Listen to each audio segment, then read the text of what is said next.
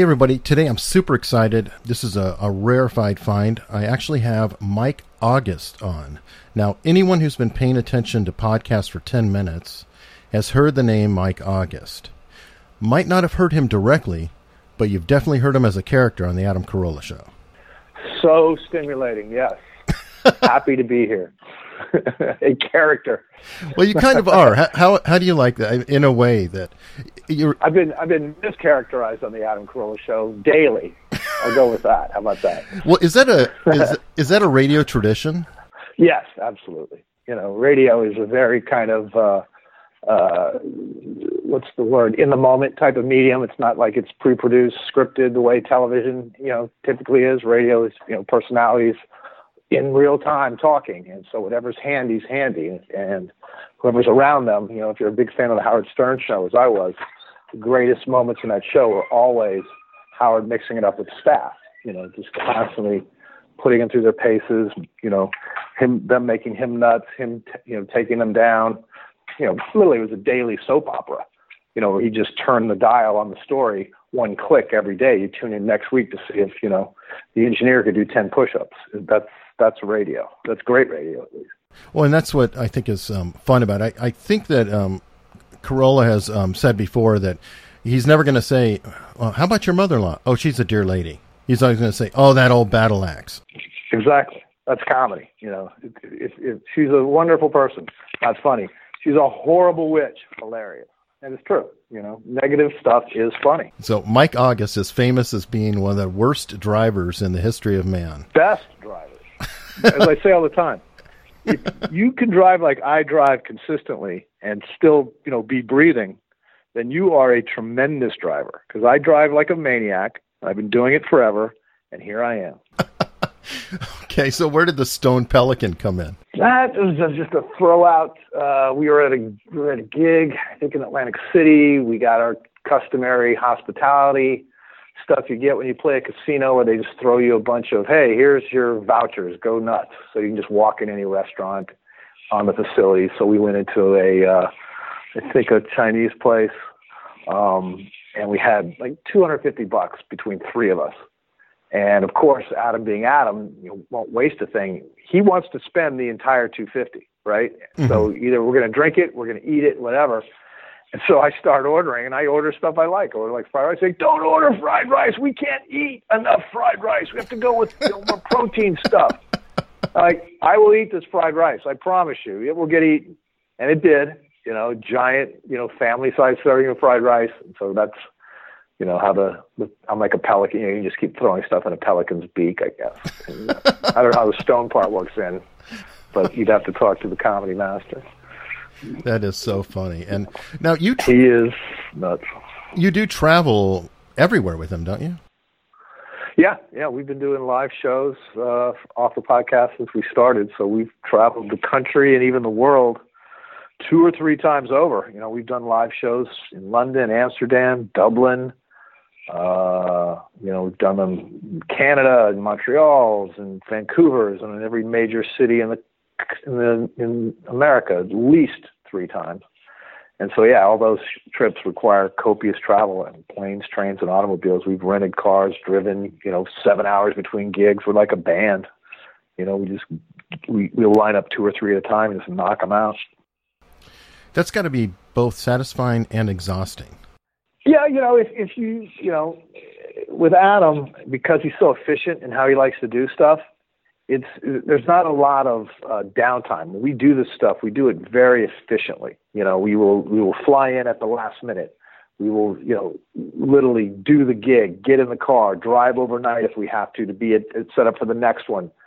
You're moving so fast and getting through the stuff at such a high clip, because then we do other stuff while we're there. We'll do Mangria signings at liquor stores. We'll do book signings at bookstores. We'll do promotional stuff. We'll do fan stuff. We crowdsourced a movie and had to do a lot of personal visiting stuff. So the calendar is very full when we hit the road. There's no downtime. There's no vacationing to it. It's totally work trips. So they go very fast.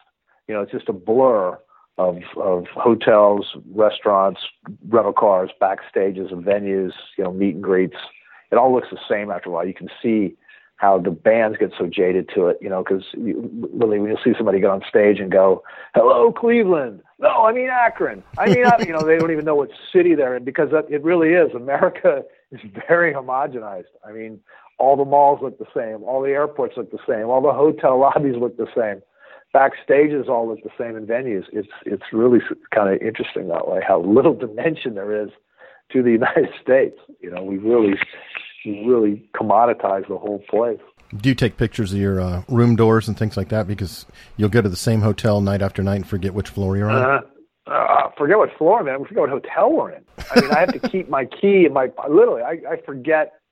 You get confused because you've been on the road for 2 or 3 days. You've been out of 2 or 3 hotels. It's like, are we at a Marriott? Or are we at because we had this great relationship with, who is it now?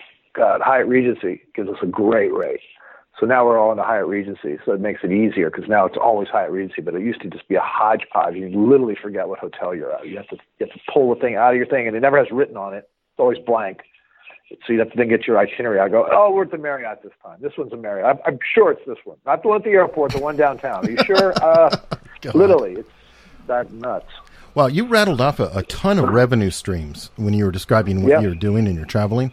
Now, are you the business manager over all of these? Yeah, I am the CFO of what we call Carolla Digital, which is a marketing moniker. It's actually an S corp that Adam dropped when we started doing podcasts 10 years ago, and they just all grew out of our need early on, even before when we started the podcast. We had no advertisers for the first year. It was all just going out the door as far as production and broadband and all the other overhead costs that attached to that, with no advertisers whatsoever. And when we got our first advertiser, it was like really exciting because our advertising company, I won't mention their name, CBS, calls up and goes, "We got an advertiser." Like, "Oh, great. Is it GM? Is it Ford? Is it, whatever?" "It's Adam and Eve Dildos." "Oh, super." First advertiser. Oh, wow. Adam and Eve Dildos. But, hey, happy to have them. Fantastic. A useful tool. Steady. Yes. They were a steady buyer. We hated to see them go. It just became, as we got more successful and the price of the ads got more expensive, they just couldn't, spend at that level anymore. So it was just kind of like this. They got us going, and then we kind of sailed away. But yeah, so post, even before we had advertising, we had audience. That was the bizarre thing about having what was considered a very successful podcast. Adam always equates it to being, an NFL star in the 50s. You're a big, big star. Everybody knows your name, and you make $10,000 a year. You spend your off season selling insurance or at a car wash because you're not making any money, even though everybody in the country knows how good you are at this thing. So we started doing live shows. We literally said, well, let's just take the podcast and put it on a stage and let you knock the format out as if we were in studio and put guests in it. And, that worked out very well and turned him into kind of a headliner. And then we started mutating that into him actually standing up in front of an audience with a video behind him. And so that kind of created a quasi stand-up feel. And so we franchised that, so that got him paid. And we did a ton of, national days doing that because Adam as a star, he has brand equity. You can call up any radio station, any TV station in the country and say, "We're coming," and they'll put you on and promote you. They'll put you on in advance and they'll do localized stuff. So it helps move tickets. So yeah, we turned that into his work while the podcast was essentially that thing that's going to work going down the road once the advertiser starts kicking in. And that happened year 2.5. We really started seeing, what I would call 6 figures in revenue. Okay. So it's turned into an actual business at that point, but it took, that's probably 5 years before we started seeing in 7 figures annually in advertising. Wow. Well, you were particularly suited in a weird way for your current position, aren't you? Yeah, I think so, because I have a background, obviously, as an agent. I was an agent at the William Morris Agency for, over a decade, working with guys, worked with Jimmy Kimmel and Adam Carolla, even before they were Man Show guys. Back in the early radio days, they were clients of ours, and a lot of other comedy clients. I was in New York, in the New York office, so we majored in stand-ups. We had everybody from the Dennis Learys, who was breaking off MTV at that time, this is in the 90s, to a young guy named Jon Stewart, who was just an up-and-coming stand-up in New York, who just started getting hired on Comedy Central. And once Comedy Central hired him, they never stopped hiring him. He just went from show to show to show inside Viacom's empire, and just really never got back out as a stand-up, even though he was a tremendous young stand-up in the 90s. He's now coming back around. I see now he's got HBO, stand-up deals in place, so you'll start seeing more Jon Stewart stand-up. Wow. But yeah, so that was like my experience, and all my emphasis was in the comedy business. We packaged and sold Kevin James into King of Queens, and we represented Ray Romano into Everybody Loves Raymond. So we were taking stand-up personalities and really brokering them into either their own vehicles in cable or into sitcoms and network. I started a franchise called Rob Becker's Defending the Caveman. We started in comedy clubs, and it grew to become the longest-running one-man show in Broadway history. So that was a lot of fun watching that. It was like a 6-year window of just knocking it out every day in the personal appearance area until we took it into a Broadway frame, and then it just literally exploded there, and then became a national touring thing. And he's now retired and very, very wealthy. So I had a really good background in what the possibilities were for comedy, from the stage and then into other mediums. So when Adam, I was one of the producers on his morning radio show in 2006 or 2009. I'd left William Morris and started with Jimmy Kimmel Live. When Jimmy started the show in 2003, I joined in 2005. Mm-hmm. And while I was there, Adam got a chance to replace Howard Stern. Howard Stern retired, moved on to satellite radio in 2006, and so there was a huge need in the radio business. We had to fill the very big shoes of Howard Stern, and so Adam Carolla was given the opportunity to do syndicated radio. He picked up 13 markets west of the Mississippi. So we started a morning show out of a station called KLSX in Los Angeles, which was Howard Stern's morning station there. And we held it down for 3.5 years, doing 5 shows a week. He was number one in every market west of the Mississippi except LA, which was ultimately, it was a real problem because that's the only market that the CBS radio cared about. Adam was getting paid very well, but they didn't care that you number one in Seattle or Portland or Vegas or Phoenix or San Francisco or Denver or Boise, all these great markets, Sacramento. We don't care. You've got to be number one in LA like Howard was. And there is no replacement for Howard Stern. That was a very unique thing, and now there's a lot of competition. So after 3.5 years, they just said, we're moving on. They flipped the format. They got out of the talk business, and literally we went down on a Friday, and on Sunday, Jimmy came over and sat in Adam's his office at his house, and we knocked out our first podcast. And then Joel McHale came, and then Seth MacFarlane came over, and we just started leaning on personal relationships. And then I started basically booking it, where I go out and get people Adam didn't know, but make interesting conversations. And so we parked it at Adam's house for 6 months. But, when Andy Dick finally ate all his ham, that was it. We had to move out of the house. He couldn't take it anymore. So he took a carpet warehouse that he put his cars in, and we built a studio there and started doing the show there. And that was 8.5 years ago, and we're still there today. So it's been a real success story. So you're not only building a show, though, you're kind of building an industry. Well, we're a cog, I think, in a burgeoning industry. Yeah, I say all the time we haven't scratched the surface of what podcasting's worth. I say to all the other podcasters that are out there when I see them, the Mark Marons, the Joe Rogans, the Bill Simmons, we're not competing against each other for audience. We all are collectively competing against other mediums for audience. We're competing against radio. We're competing against, the internet. We're competing against the YouTubes, because we're all after share of eye, share of ear for our individual, mediums. And, podcasting is really a very, as ubiquitous as the word podcasting is, as well known as it is, it's a very tiny industry. The entire industry this year probably will do $250 million in ad sales, which sounds like a lot, except for the fact that there's 550,000 podcasts on iTunes. Correct. Right? And I guarantee you can't find 50 that you'd even call an actual enterprise.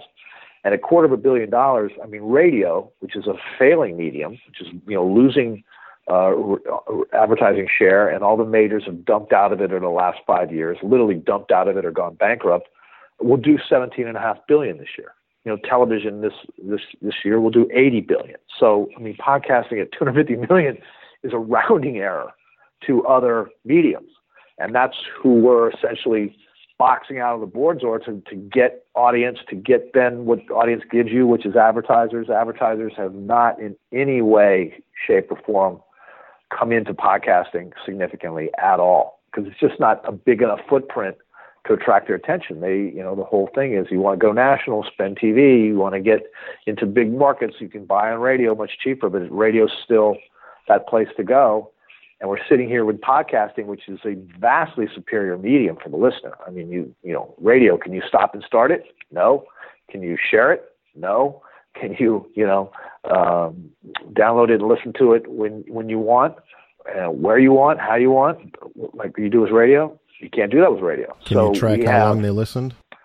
Exactly. And we don't have any of the dynamics. All that's done, they have the PPMs, which I think have been the death knell of radio, is the PPM meters, because what they demonstrated was literally their radio diaries before that were completely false. That's what killed radio, is they had no anticipation that when they put PPMs on people, which is basically a digital recorder that records everything they listen to through a day, they found out people weren't listening to radio at all. They weren't listening at anywhere in the numbers that were reported. They certainly weren't listening for the amount of time that was reported. We see in podcasting, because it is digital, so we know to a person, who's downloading that file, who's partaking. We know how long they're engaged. We know geographically where they are. We can survey and find out, to a very nth degree of what their demo is, their age, their gender, their income level, all that kind of stuff, much more efficiently than radio can. So it's a superior medium for an advertiser all the way around. It just doesn't have significant delivery numbers to encourage the spend yet. I know you have a limited amount of time, so I definitely want to try to pack some things in. Are you concerned at all about the reputation of podcasts? And by that, I mean, there were some Edison numbers at Podcast Movement, which I attended this year, and it was something about 68% of the people in America have heard of a podcast. They know what it is. Right. Of that number, 40% of those actually listened to one in the past month. Of that number, maybe 5% actually listen to them regularly. And I personally fear that there's a reputation with podcasts that they're Wayne's World of audio. Kind of like public access cable, a bunch of amateurs. Mm-hmm. Sure. And that's true to a large extent, because as I said, as I was referring to, we haven't scratched the surface of this medium on any front, on the advertising front, on the delivery front, on the audience front. It is, even though the word is very ubiquitously known, right, the participation has not, followed yet. And it's going to take some time to grow that adoption. But because, everything is generational, the one generation that hasn't yet jumped into podcasting in large numbers is that 18 to 30 demo. Even though they've got, they're the biggest users, they're using it for other things. They're on video, they're socializing their own content, they're doing a lot of that. They're not listening in any type of sufficient numbers yet to podcasts, to long form audio. And that will change as more and more talent that is essentially, attractive to them moves into podcasting. I just came out of a meeting before I got on this call with a company that represents a suite of YouTube influencers who do literally aggregate of tens of millions of dollars in brand integration and advertising dollars off of YouTube, and they're all looking now for the next thing, because YouTube's algorithms are getting more and more draconian, and they're seeing their CPMs get pushed out, pushed down further and further, so there's less return on their YouTube content delivery, and so they're knowing what's the next thing. Podcasting is definitely the next thing, because it is a very elastic platform, as we've been discussing with Carolla. Look at all the things we've built out under the Adam Carolla podcast. Look how malleable the format is as far as bringing listeners into the tent and then doing other things, live shows. He's written 4 New York Times bestsellers off the podcast. We have a beer brand. We have a wine brand that we have a marketing relationship with, and we own the IP 100%. So that's what podcasting allows is for talent to franchise themselves in a platform that they own the production auspices of, they own the distribution of, they literally own the audience of.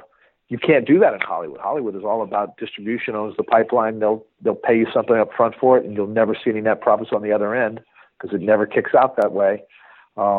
So for the talent, it's a very attractive medium, podcasting, because it allows you to have so much ability to monetize that relationship with the audience, way more than a YouTuber can with their YouTube audience. So my point is, we will see, I believe, those type of individuals come into the podcasting space for literally just, the ability to have all these levers at their disposal. And that will then create adoption. And I think that, as we've seen with the youth generation, once they get behind something virally, it catches on like wildfire, where yesterday it was literally, standing still. It can be a full sprint very quickly because of how quickly they can adopt to technology, much better than the over 35 crowd, who, or even certainly the plus 50 crowd, who you can't get any technological innovation. Cable was a lot. Satellite radio is a lot. Trying to get that demo to download a podcast, subscribe to a podcast, access it on a consistent basis, very, very difficult to do. Easily done with the younger generations. That makes sense. I have one last question, and I have to ask for all the podcasters that I know or listen to the show. Podcast Sure. One Underground, when does that take off? I would have to refer to our management here at Podcast One. They've got a lot of initiatives on the table. They just launched Sportsnet. I know they've had a great desire to ramp up programming on the premium side as well. We feed it from Corolla Digital with some premium offerings on some live shows that we do.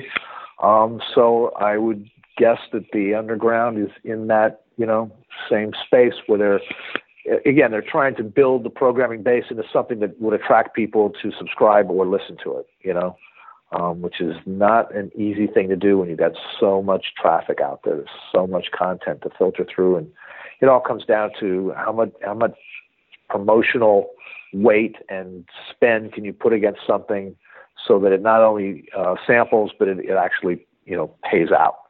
And when they feel like that would work on the Underground thing, that's when I think you'll see it come out. Well, Mike, thank you so much for coming on. Please, happy to have hope enlighten you guys about podcasting. Obviously, we're huge proponents of it here at Corolla Digital and Podcast One, and encourage everybody, as Adam says every day, if you like what you hear, tell a friend, because that's the way we grow the show. Give us your network. Give them the show like a gift. They won't be sorry. We have people come up to us all the time and say, "Hey, my aunt, my uncle, my cousin, my brother turned me on to you. I never even heard of you." It's always such a punch in the face. I've never heard of you. The first thing I walk up and tell them, I didn't know you. I've never stumbled across any of the, thousands of episodes of Loveline and Man Show and personal appearances, everything you've done. I'm immune to it all. But somebody else told me you were good, who's a plumber. And now I'm a fan.